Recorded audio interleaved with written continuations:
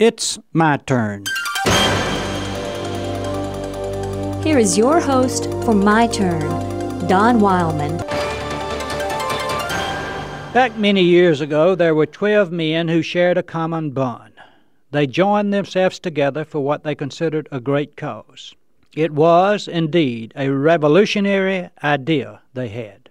It was also a revolutionary leader that they followed. With no weapon more powerful than a great cause, they set out to conquer the world.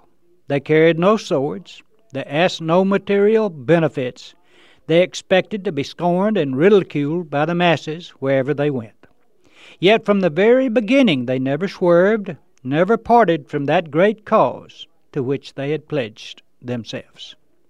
Lest we forget the impact of that cause upon those men, lest we forget what bound them together, lest we forget what was more powerful than the sword that they refused to carry, we need to remember what happened to those 12 men. One was named James. He was the brother of the leader of the 12. Another was also named James. He had a father who was named Zebedee. These two men carried the cause into the streets of the city where their group was meeting. Both men were met by angry mobs and were murdered because of their cause. Another man among the 12 was named Matthew. He had been a man of wealth prior to joining the cause and gave up financial security in order to become a member of the 12. He carried the cause to a little country called Ethiopia. There he was slain on a sword. He died for the cause. Philip was another of the 12. He came from a little city called Bethsaida, meaning the house of the fisher or the house of the hunter. He went fishing and hunting for men for the cause. He was hanged in Phrygia.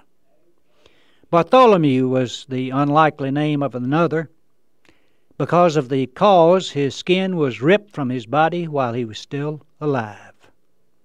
Andrew, with his Greek name, was another of those pledged to the cause. He was crucified in Achaia. The cause deserved all he had.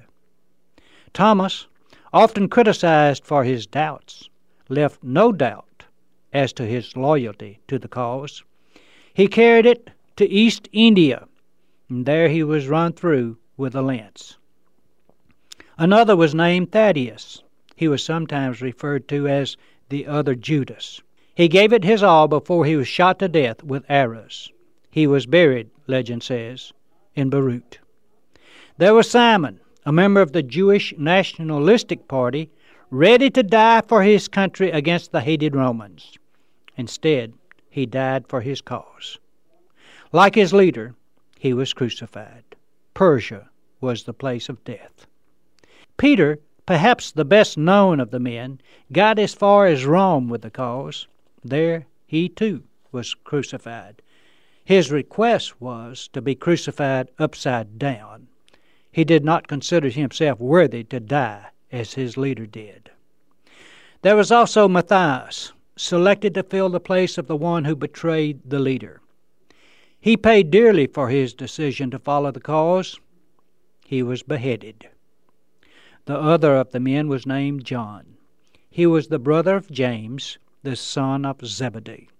He alone escaped death because of the cause.